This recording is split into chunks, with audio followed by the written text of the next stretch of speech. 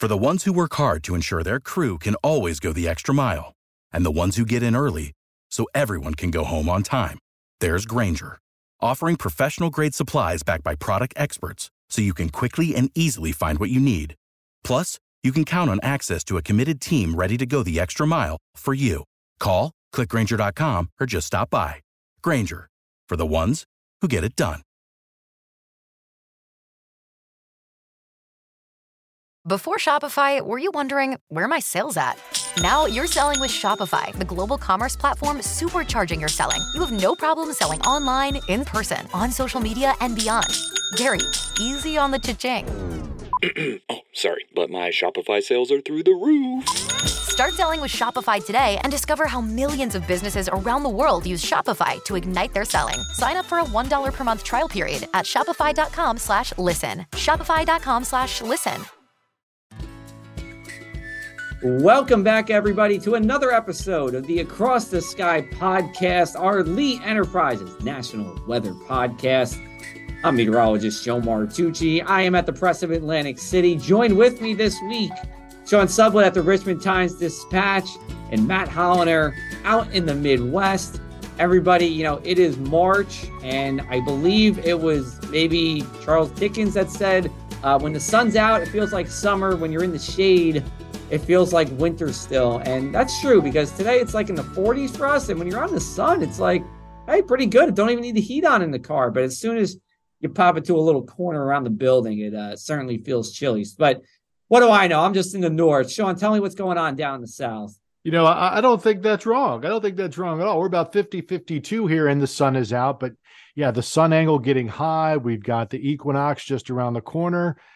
So it's getting there. You're in the sun. It's 50 degrees. There's a little cool breeze. It's very tolerable. But man, once that sun is gone, you're like, oh, I need that jacket. I need that hat in a hurry. And of course, after we've had such a warm winter, we're very concerned for next week, a big hard freeze coming. But we'll chat more about that a little bit later on. But enjoying the weather we have as long as we have it, Joe. Exactly. I should say as well, Kirsten Lang could not be with us this week. We miss Kirsten, but we will have her shortly again. Matt, what's happening out in the Midwest? I know in our text thread this morning, you said, hey, another winter storm with the open mouth emoji. No sun in the Midwest. It is now the 5th week in a row with a winter storm. The big winter this time. Wisconsin, it looks like 6 to 8 inches common in some parts of Wisconsin, maybe 9 to 10 in a few spots. Iowa getting snow, Nebraska getting some snow. Starting out as rain here in Chicago, but changing over to snow.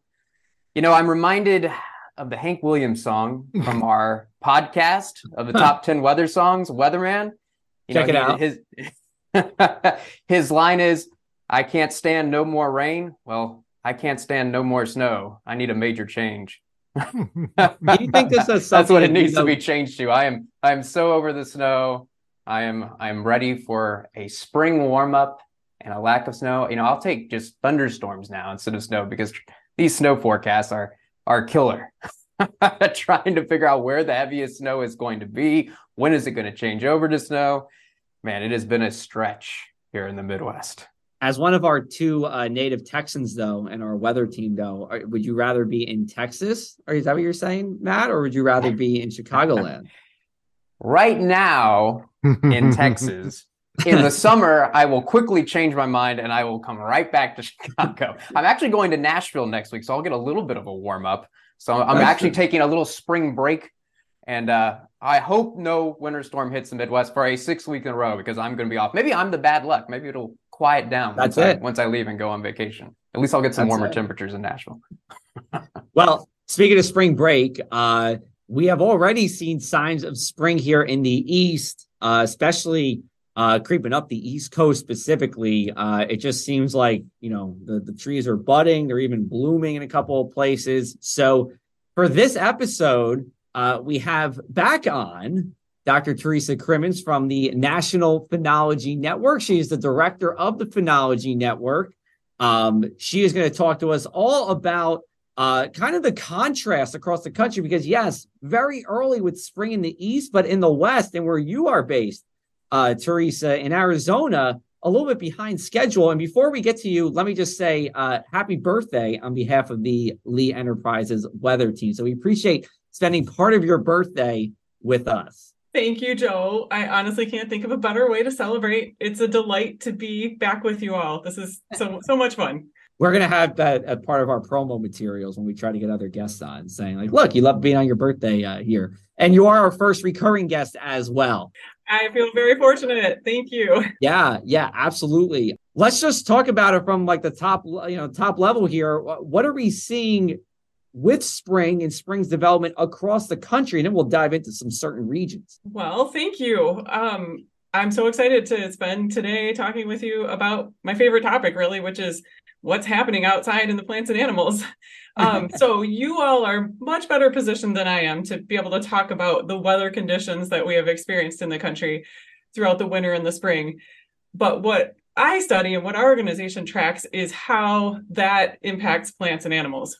And as I think everybody is really well aware, we've had a really mild winter and a very early start to warmth in much of the eastern U.S. And as a consequence, we are seeing plants and animals respond much earlier than we normally do. All across the southeastern states, and then, as you indicated, creeping up the mid-Atlantic and into the Northeast, we are seeing plant activity in particular up to 30 or more days ahead of schedule. And when we say ahead of schedule, what we compared this year to when things happened in the last 3 full decades, so 1990 to 2020.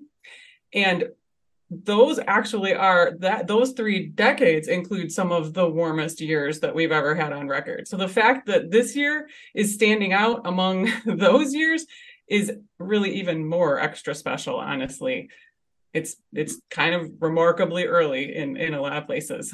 Yeah, definitely early here in Jersey, a lot of budding on the trees. Although, kind of what you were alluding to just a couple seconds ago, it's not like this has been super early for us in the sense that I remember back in 2020, we had a lot of early budding as well, just given the warming climate that we're in.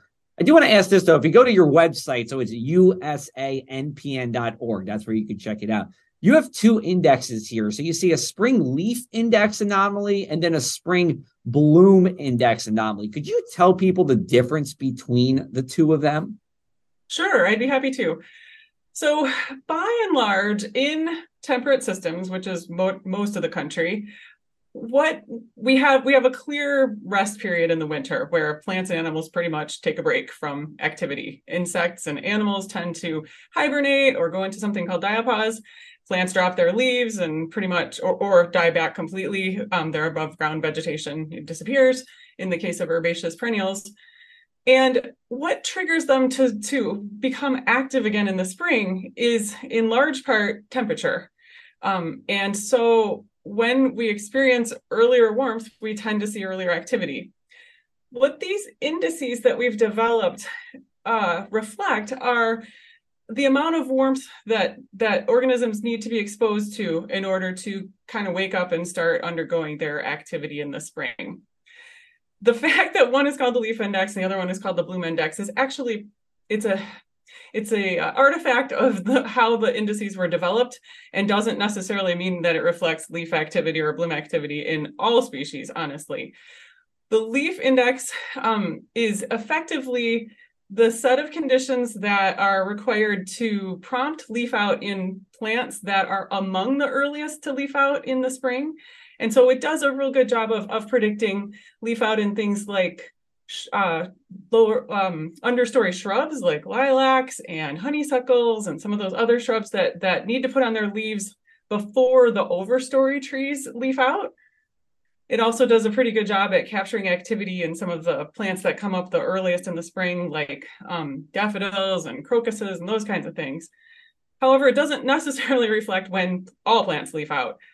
The bloom index, which occurs a little bit later in the year, it's usually between 4 and 6 weeks after the leaf index is reached at a location, is another indicator. It also reflects an amount of heat that a location has been exposed to. It's called the bloom index because it reflects when those early active plants like lilacs and honeysuckles tend to flower. But interestingly, it also does a pretty good job of indicating when the overstory canopy trees put on their leaves. So things like maples and birches. All right. So just to clarify, Teresa, the leaf is before the bloom. In the indices, they in the are. Indices, right? In real life, it depends on the plant. Right. There are a lot of species actually that flower before they leaf out, and some of those are the most iconic for us. They're cherries and apples and those really beautiful. You can get those beautiful bloom events. Yeah, that's one of the things that sometimes is a little counterintuitive. So when I look at the indices, that's the difference between. But that's important. And that's good to know.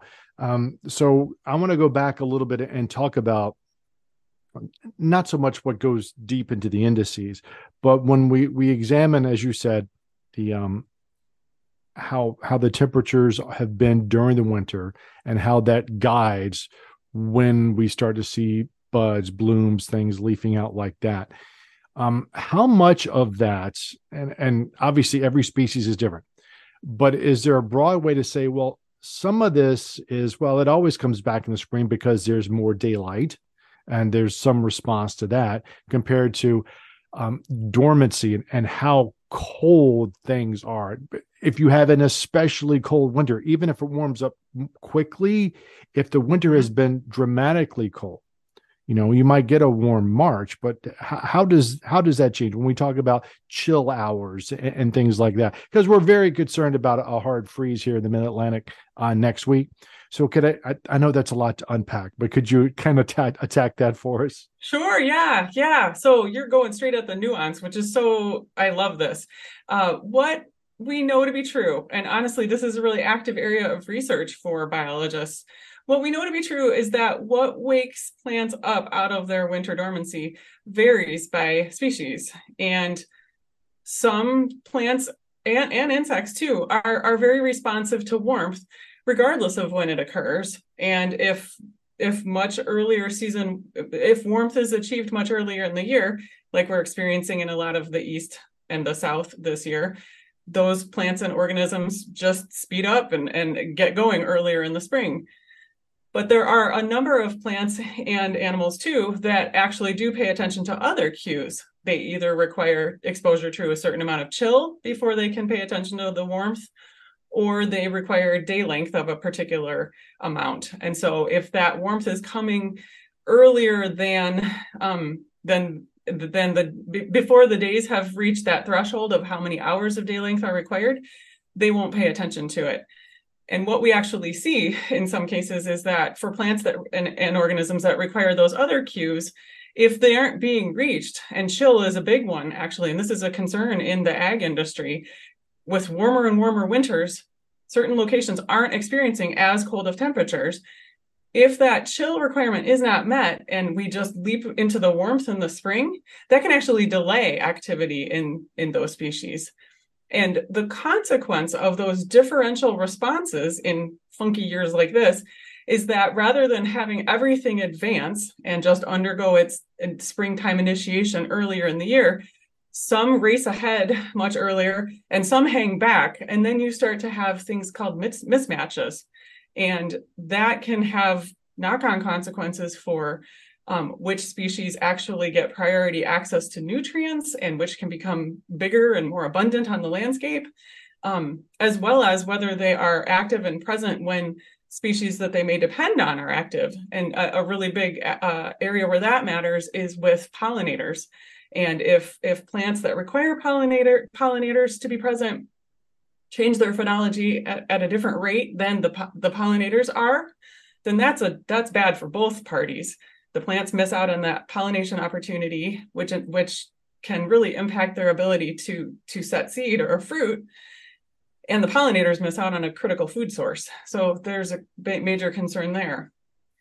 And then speaking to your other concern about risk of frost, that's a very real risk for sure. That is such a major risk of this kind of situation that we're seeing this year, where we have much earlier than normal warmth, prompting plants and insects and other animals to become active earlier in the year. If we have hard freeze events, that can have it can be problematic in that it knocks the plant back, or it can be devastating. And that's especially possible in the situation where the plants that flower before they flower before they leaf out, because flower tissues are generally much less frost tolerant. And if you knock back those tissues, in a lot of cases, the plant can't regenerate flowers in the same season. And if you don't have flowers, you don't have fruits. And we've, in some recent years, like you named, Joe, 2020, also 2017, 2012, so a number of recent years, even 2010, we saw some of those there were some major crop losses because of freeze events occurring after early season warmth. Well, we're surely going to keep our fingers crossed for no major freezes, but I always get nervous as we get into late March, early April, just when we think winter is over, and inevitably some shot of cold comes and hits some part of the country. But we'll keep our fingers crossed, because this year there could definitely be some consequences. And another thing, it just sounds like listening to you that, like us, I think some people in the country, I think the plants are a little bit confused by the weather this winter as well. But I'm also curious. You talked about how with the leaf out and the bloom out occurring earlier, does that speed the whole timeline up? So with the plants start blooming earlier and leafing out earlier, does that also mean that as we get into the late summer that they may start to drop their leaves earlier? Does it speed up the whole timeline, or do the plants just stay with their leaves for a longer amount of time? They take advantage of the warm temperatures, or does the whole timeline get sped up a little bit if everything starts earlier? Such a good question. The jury is kind of out on that as well. And it seems like it depends on the species, and it depends on what happens later on in the year. What we seem to see is that there's a pretty darn clear trend toward advancing spring activity, meaning things are just happening on the long term earlier. But for autumn, meaning leaf color change and leaf drop and senescence, it's messier. And it comes down to the fact that what cues plants in particular to kind of close out their growing season is a lot more variable among species. And we haven't really pinned it down as well as we have for spring. It seems like it is a combination of accumulation of exposure to chill, so when temperatures start to wind down, as well as the days shortening. But then what we're seeing increasingly now with the warmer temperatures globally is that plants are getting exposed to more dry conditions than they used to. With those warmer temperatures, depending on what's happening with the rainfall, you can lead to summer drought, and summer drought can really stress the plants out and cause them to just drop their leaves altogether without even going through that really cool color change. So it's tougher to say, honestly. Got it. Well, Teresa, all great stuff so far. We're going to take a brief break. We'll be back on the other side to talk more about phenology and early or late spring, depending on where you are. You're listening to the Across the Sky podcast.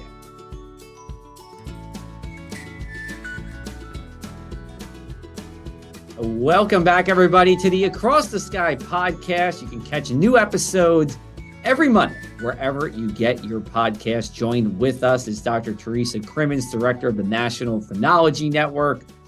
We are here to talk with her about spring and all the blooming, whether it's early blooming or late blooming. Teresa, when we were on your website, you have this map that shows how typical is this spring compared to recent decades.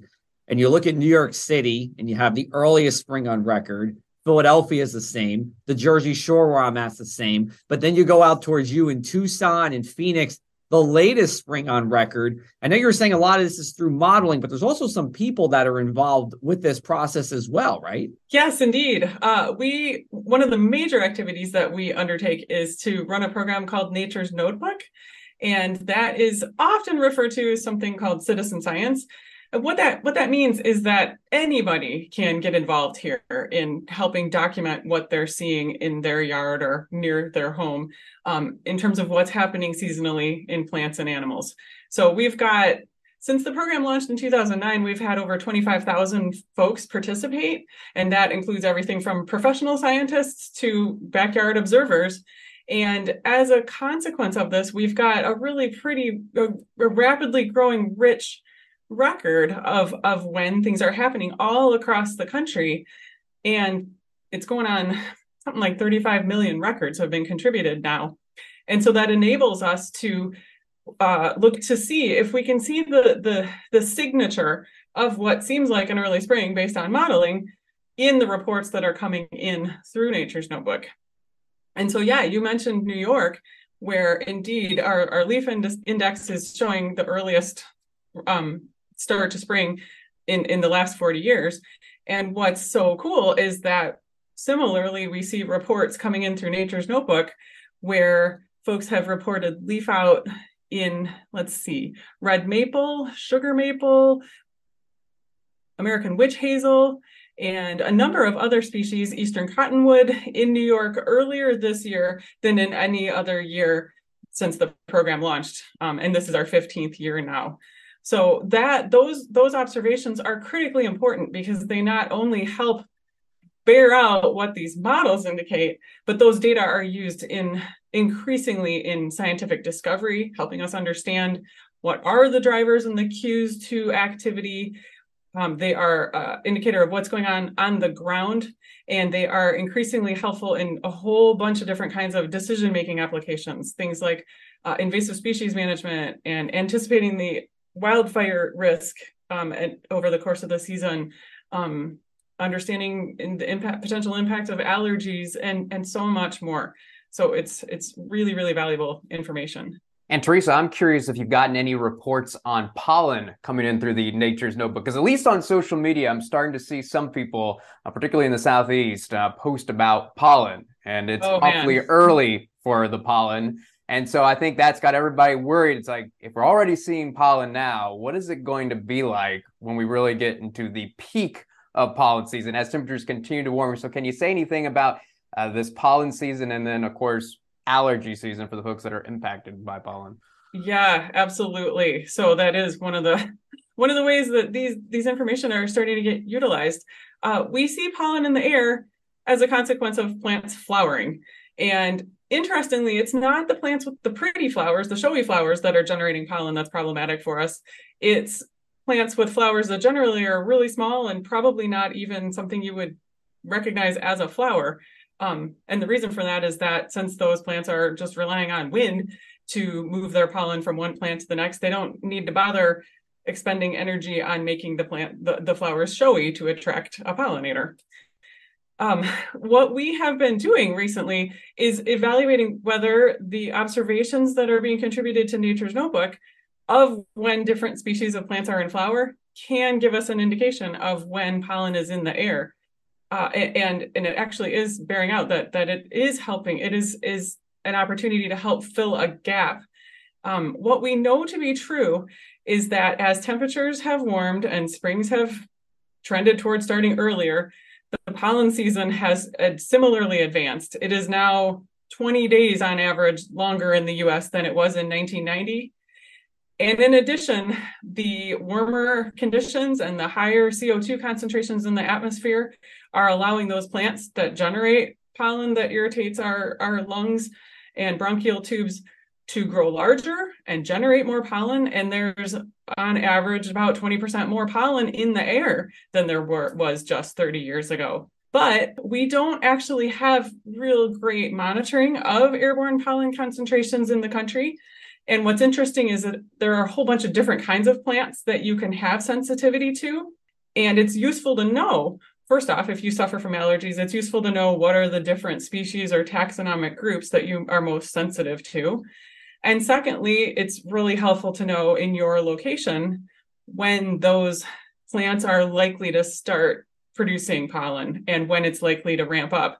And so that's what we are trying to work out here and actually leverage these observations coming into the network through Nature's Notebook and to try to generate some predictive models so that we can help support a clearer understanding of when things are likely to be most intense in different parts of the country. Yeah, all of that has to be just a phenomenal amount of data to process and make sense of, and then try to put together some kind of a coherent model, mathematically, conceptually. So good on all of y'all for trying to put that together. On the extension from that, when we talk about the pollen and things starting to flower, one of the things I'm concerned about is when we look at fruit trees. Every fruit tree is a little bit different. Obviously, there are several species of different fruits, peaches, cherries, and all that. One of my concerns, I think, because we saw this really bad 5-6 years ago in South Carolina, was with peaches. We don't have necessarily a big peach crop here in Virginia. Apples are a big thing. Could you talk a little bit about what we know about the vulnerability of some of these species of trees that produce the fruits that we all love? Sure. Yes, I'm not an expert on the topic, but my understanding is that trees that put on their flowers before they leaf out are especially sensitive to freeze events because, again, like we said earlier, those flower tissues are pretty frost intolerant.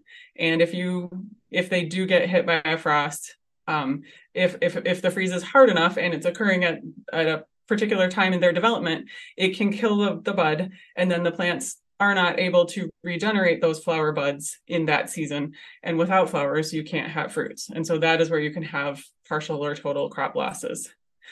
One thing I recently read on an extension blog that I thought was so fascinating, though, was that there are certain species that generate all of their flowers effectively at the same time. And so all of them are in the same phase of development. And that's true for cherries and plums, and I think peaches as well. And so if those trees, and generally the whole orchards will be in all the same phase of development, if those trees are in a sensitive phase when a hard freeze event occurs, that's where you can lose everything. What I found so fascinating, though, is that is not true for apples. Apparently, apples phase their bud development. And the most advanced bud is at the terminal end of the branch. And I think I remember those buds being called the king apples. And those tend to be the largest and the best quality, highest quality. And then there are subsequent buds further down the branches, closer to the trunk, that are at progressively less advanced stages of development. So depending on when a frost occurs and how that aligns with those different buds in their different stages of development, you could lose some, but not all. It's the most problematic when those king buds are hammered by frost, because those are the most valued fruits, from my understanding, but it doesn't necessarily equate to a devastating situation like it can be with the other fruits. And Teresa, going back to the Nature's Notebook, I'm assuming that you're open to all reports from all parts of the country, but I'm curious if there are any parts of the country that you would like to get more reports from, on any particular kind of reports that would be extra helpful, and maybe you're lacking some, you would like to get more reports from a certain part of the country or a certain type of report that you would like to see more of. That is an excellent question. Thank you. So our participation tends to follow population density pretty closely, and that makes sense because what we are inviting folks to do is to sign up and basically make a long-term commitment. What we really are interested in accumulating is repeated observations on the same individual plants or on animals at a location over the course of the season, because we want to construct a picture of when were things not happening and when were they happening, so that we can zero in on when was that transition. You know, what we really care about in a lot of cases is when did we go from not having open buds to having open buds? When did that this transition occur? And then we can put that into context with previous years or project it into the future, seeing is that part of a chain of a trend, and what are the consequences of that going to be? So what we really see are a heavy density in participation in the eastern states and the West Coast, and we have thinner participation in the middle part of the country, and it'd be fantastic to recruit some more folks there. And then likewise, you asked about specific events or species. We have a series of campaigns that we list on the Nature's Notebook website where we highlight species that are of particular interest. And those are motivated by a whole variety of different interests. But right now, we're just launching a campaign this year called Pollen Trackers, because we really do want to generate more observations of flowering in plants that are problematic for allergies and asthma, so that we can try to better fill in that gap and get to the place where we can get those forecast maps out there. We've also got campaigns focused on things like pollinators and flowering resources for pollinators, because that's something that we're starting to see concern about ecologically, and that has very clear consequences for economics and things like food security. As well, we've got some stuff in there that are campaigns that are motivated by researchers, and some of the plants and animals of focus are there because they are a joy to observe. And one in particular that might resonate with you is redbuds. Redbuds are just so beautiful, and folks love to observe them. And so we have really good participation in the redbud campaign, where a researcher based out of Penn State wants to understand how timing and flowering and fruiting in redbuds is changing. And so that's what we're inviting folks to document all across the country, because there is an eastern redbud and a western redbud, and we're taking observations on both. So anybody who has an interest in learning more, I invite them to check out naturesnotebook.org, and don't hesitate to reach out to me or any member of our staff, because we have an awful lot of support that we can provide for getting folks, individuals, as well as groups of participants on board. Awesome. Well, Teresa, anything else you'd like to add before we wrap it on up for this episode? This is pretty wide-ranging, honestly. I feel like you guys did an awesome job of asking the right questions. Awesome. Well, it's great to have you back as our first recurring guest. That means you're in the pole position for our first 3-time guest too. We'll have to maybe we can do something in the fall. We'll see what happens. But if you want to check out more of her work with the Phenology Network, you can go to usanpn.org. She's also on Twitter as well. Where can we find you on Twitter? Teresa Crimmins, THERESA CRIMMINS. Perfect. Well, happy birthday again, Teresa. Thanks for taking time out to chat with us. And we're going to take another break. We'll be back with you on the other side. We'll wrap up and tell you what we have going on the Across the Sky podcast.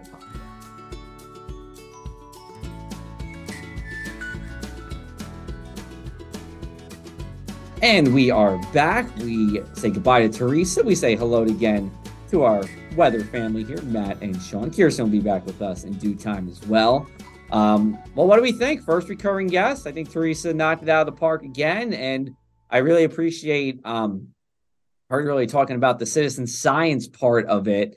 We can't go at this alone, as meteorologists or as phenologists. We need your observations. We need boots on the ground, and she tackled that with her Nature's Notebook for sure. Yeah, ground truth is very much needed in situations like this. We develop numerical mathematical models to try to figure out things that are going on in the physical world. But we need good data to get those models started to make them better. And so the citizen science stuff is just so important, and hats off to them. This is wonderful work that they're doing. And as you said, we've only got 40 years of models and data for this. But in a warming environment like we have, it's important to keep track of this stuff. So important and not just because of pretty flowers and stuff, but agricultural interests. That's a big, big deal, man. We've got to grow fruit. We've got to grow corn. We've got to grow, soybeans, that stuff. So, so many vegetables are grown in California Central Valley, which is going to get just deluged again. So it's critical stuff. Yeah, one of the things that stood out to me is she said she could use some more reports for Nature's Notebook from the central part of the country. Mm-hmm. I know we have a lot of listeners from the Midwest and Nebraska and Wisconsin, so this is your opportunity to contribute. And obviously, I think we need more reports in the Midwest, because the Midwest is a huge agricultural area. Yes, so it's very important information that we need in the Midwest too, with all the agricultural interests. So if you have any interest at all, and you're listening in the Midwest, I think Teresa would love to hear from you and get you as a reporter for Nature's Notebook. Yeah, definitely. And that website again, usanpn.org here. So let's look ahead to what we have going on with our podcast coming up in the next couple of weeks. We have a solo podcast with Sean. I think it's our first solo podcast here. Sean is taking matters into his own hands next week. Yeah, the three of you are going to be off doing things. So I'm going to be sitting down with an old colleague of mine, Jess Whitehead. She is at Old Dominion University, and we're going to talk a lot about climate change and warmth, what's been going on in the East this year, and other things regarded to resilience. How do we adapt? How do we get ready for a climate that is warming? And of course, she's at ODU there in Norfolk, Virginia, and sea levels sea level rise is a really big deal, not just on the East Coast, but on the Gulf Coast as well. So we're going to talk about how we adapt, how do we get ready for these types of things and manage them the best that we can. Perfect. And then after that, on the 27th, we're going to talk to Liz Lightman. She made history for being the first woman to issue a Storm Prediction Center convective watch, which, to be frank, I thought we did that a while ago, but apparently we did not. So you're not alone. I thought that too, man. I was like, really? It took this long? But she has a good explanation for that. We'll let her tell that story in a couple of weeks. Absolutely. And then on April 3rd, we have Dr. Ivanov from Michigan here. We're going to talk about microscale flooding forecast. We've had a lot of flooding in the West. So it's going to be interesting to talk about that. And then, we'll keep it rolling on Mondays from there on out. Guys, anything else before we wrap up this episode? I'm looking forward to my spring break, getting away. That's correct. Getting away from the snow in the Midwest. All this talk about spring, I'm jealous of y'all on the East Coast. It's like, can we move that over here? We can give y'all some snow. We've got some to spare. I'll take a little bit of snow, but I want you to enjoy your time over in Nashville, Nash Vegas, as the cool kids say. And, we're going to reconvene here. I'm going to Florida myself next week, going to Baltimore Orioles spring training in Sarasota, Florida. So looking forward to that. For meteorologist Sean Sublett at the Richmond Times-Dispatch, meteorologist Matt Holliner. In the Midwest, Kirsten Lang, meteorologist Kirsten Lang, who couldn't be here with us from the Tulsa World. I am meteorologist Joe Martucci, and we will catch you guys again next Monday on the Across the Sky podcast. At Strayer University, we've been empowering students to pursue their goals for over 130 years. From innovative degree programs and helpful tools to campus locations focused on creating community for international students, we can help you find your way forward. We even offer international students 25% off tuition on select degree programs. Visit strayer.edu to learn more. Eligibility rules, restrictions, and exclusions apply. Strayer University is certified to operate in Virginia by Chev and has many campuses, including at 2121 15th Street North in Arlington, Virginia. Without the ones like you, who work tirelessly to keep things running, everything would suddenly stop. Hospitals, factories, schools, and power plants, they all depend on you. No matter the weather, emergency, or time of day, you're the ones who get it done. At Grainger, we're here for you with professional-grade industrial supplies. Count on real-time product availability and fast delivery. Call, click Grainger.com, or just stop by. Grainger, for the ones who get it done.